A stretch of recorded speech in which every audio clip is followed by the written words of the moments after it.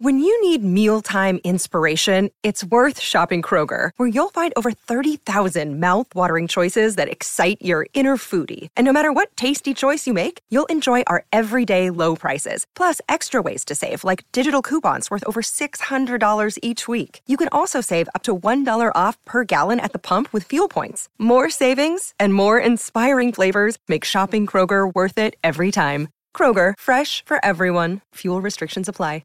Another day is here, and you're ready for it. What to wear? Check. Breakfast, lunch, and dinner? Check. Planning for what's next and how to save for it? That's where Bank of America can help.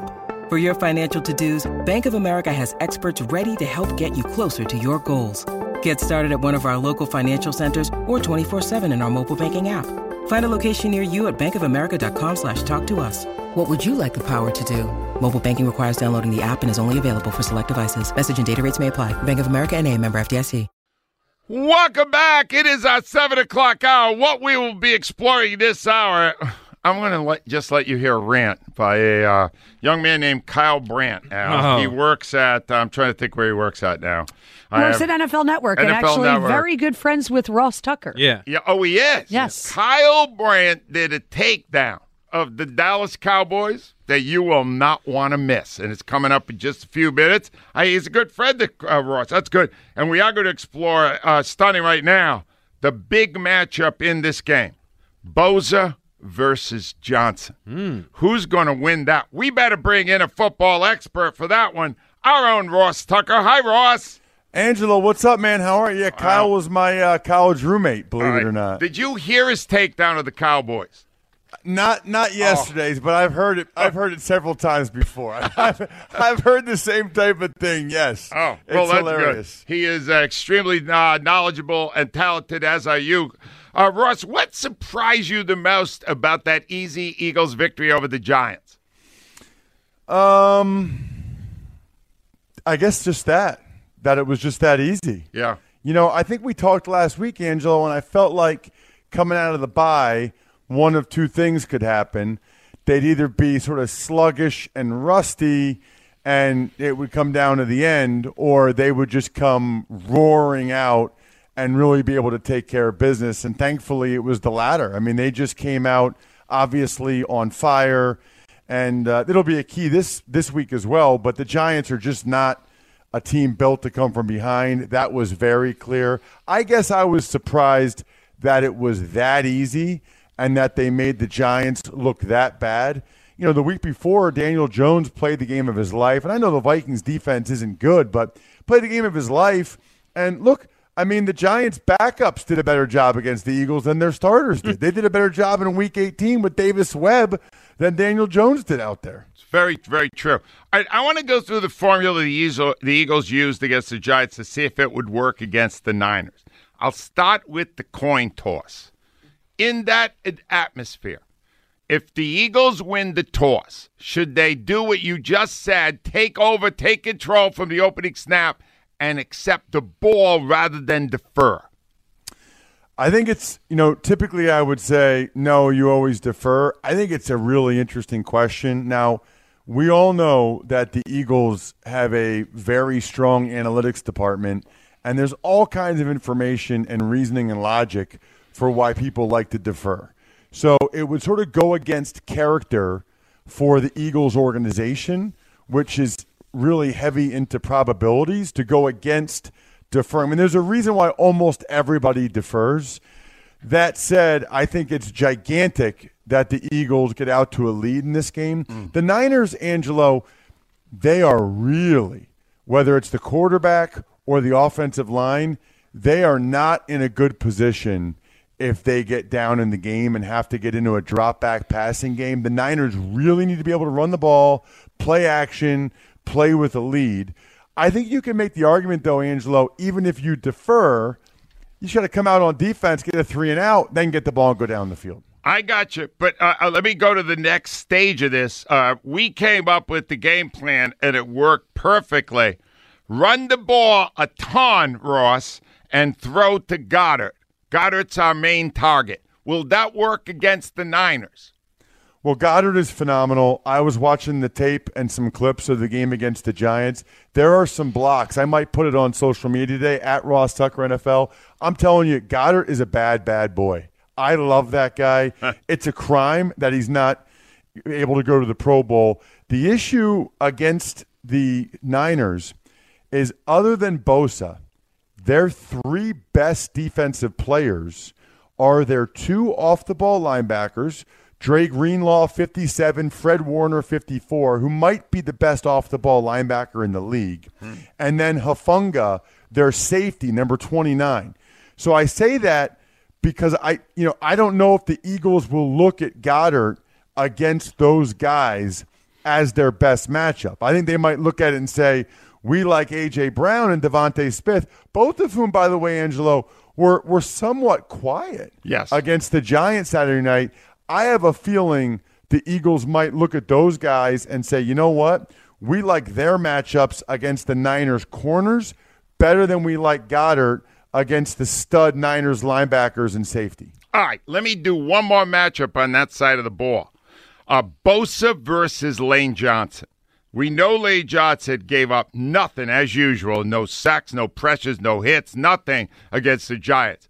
Can Lane Johnson, possibly not at 100%, Ross, handle Bosa? I think he can, yes. By the way, I don't know if you saw this, Angelo. This is just something that, if you're really into football, you notice. Do you know? So when you have a core muscle injury, like a core muscle tear, Angelo, that is where you get your power from, right? Like your power is your core. Did you see the Giants put 350-pound Dexter Lawrence over Lane and just tried to bull rush the crap out of him? It's like they know that it's a core muscle injury. I don't know if they're trying to tear it worse or what they were trying to do, but they were certainly sure as heck trying to get Lane to be very uncomfortable having to stop that bull rush. I do think Lane can handle Bosa. I probably, early in the game at least, would give Lane some help. They usually don't have to, but just a little bit, just have a running back run through Bosa's outside armpit, maybe slide there a little bit. I don't know that I want to put him isolated one-on-one the entire game. Makes sense. Other side of the ball, obviously the big question is, how is a rookie, a seventh-round draft pick, going to function in the biggest game of his life? Will this be a new test for Purdy in the hostile atmosphere of Lincoln Financial Field? So, of course, he's never played on this big of a stage, but I think he started, like 5 years at Iowa State. And every time I watch an Iowa State game, like at Oklahoma or at Texas or against Iowa in that rivalry game, those are obviously big-time college football crowds.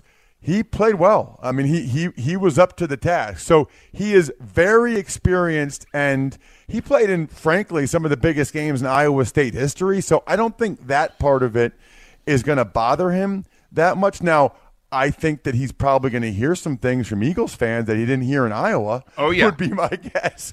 But, I think that the thing that really is really interesting to me about this game is, believe it or not, Angelo, and I know you talked with Sirianni about it yesterday, this game's a lot on Gannon, man. Because remember, Gannon's philosophy is to not give up the explosive plays. Well, is he going to let the Niners kind of run the ball down the Eagles' throat like they did, like the Cowboys did a little bit, like the Commanders did, like the Saints did? Because sometimes people are afraid of really trying to stop the Niners' run because they get their explosive plays off of play action. So you're worried about the run, They fake it to McCaffrey, and then it's Kittle behind you or Samuel behind the linebackers for a big play. I know it's been a topic of conversation this week, but I really think the onus is on Jonathan Gannon and what he does. I am fascinated to see early in the game, does he decide we're not going to do everything possible to stop the run, we don't want to give up the explosives, or we need to stop these guys from running it, try to get them into obvious passing situations, and get a lead? This game, defensively, to me, is on Gannon. All right, I need to clarify this. I am not saying this, ladies and gentlemen. Our football expert is Ross Tucker, who played 8 years in the NFL. You're saying it's important for Gannon to go more aggressive against that team? Is that what I'm hearing? I am saying that we're going to find out what Gannon picks. You can't really pick both.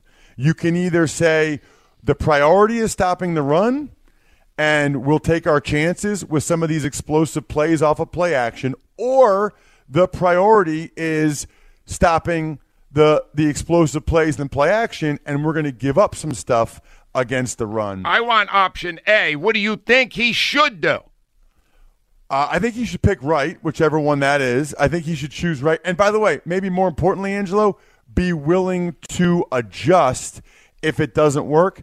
I think stylistically, I'd rather see him stop the run, and take the chances with some of the play action passes and the explosive a little bit. Yep. I think stopping the run is worth, because the Cowboys did that in the first half against the Niners, and the Niners couldn't do anything. The Niners only had like 100 yards of offense in the first half. How many points they scored? Like 6 or something? I would like to see the Eagles stop the run, put them in obvious passing situations. Their O-line, Angelo, is not designed for drop-back passing. If it's 3rd and long, I believe the Eagles will eat them up and eat Purdy up, kind of like they ate Daniel Jones up. All right, Russ, I normally would end this by getting you to predict what you think who will win.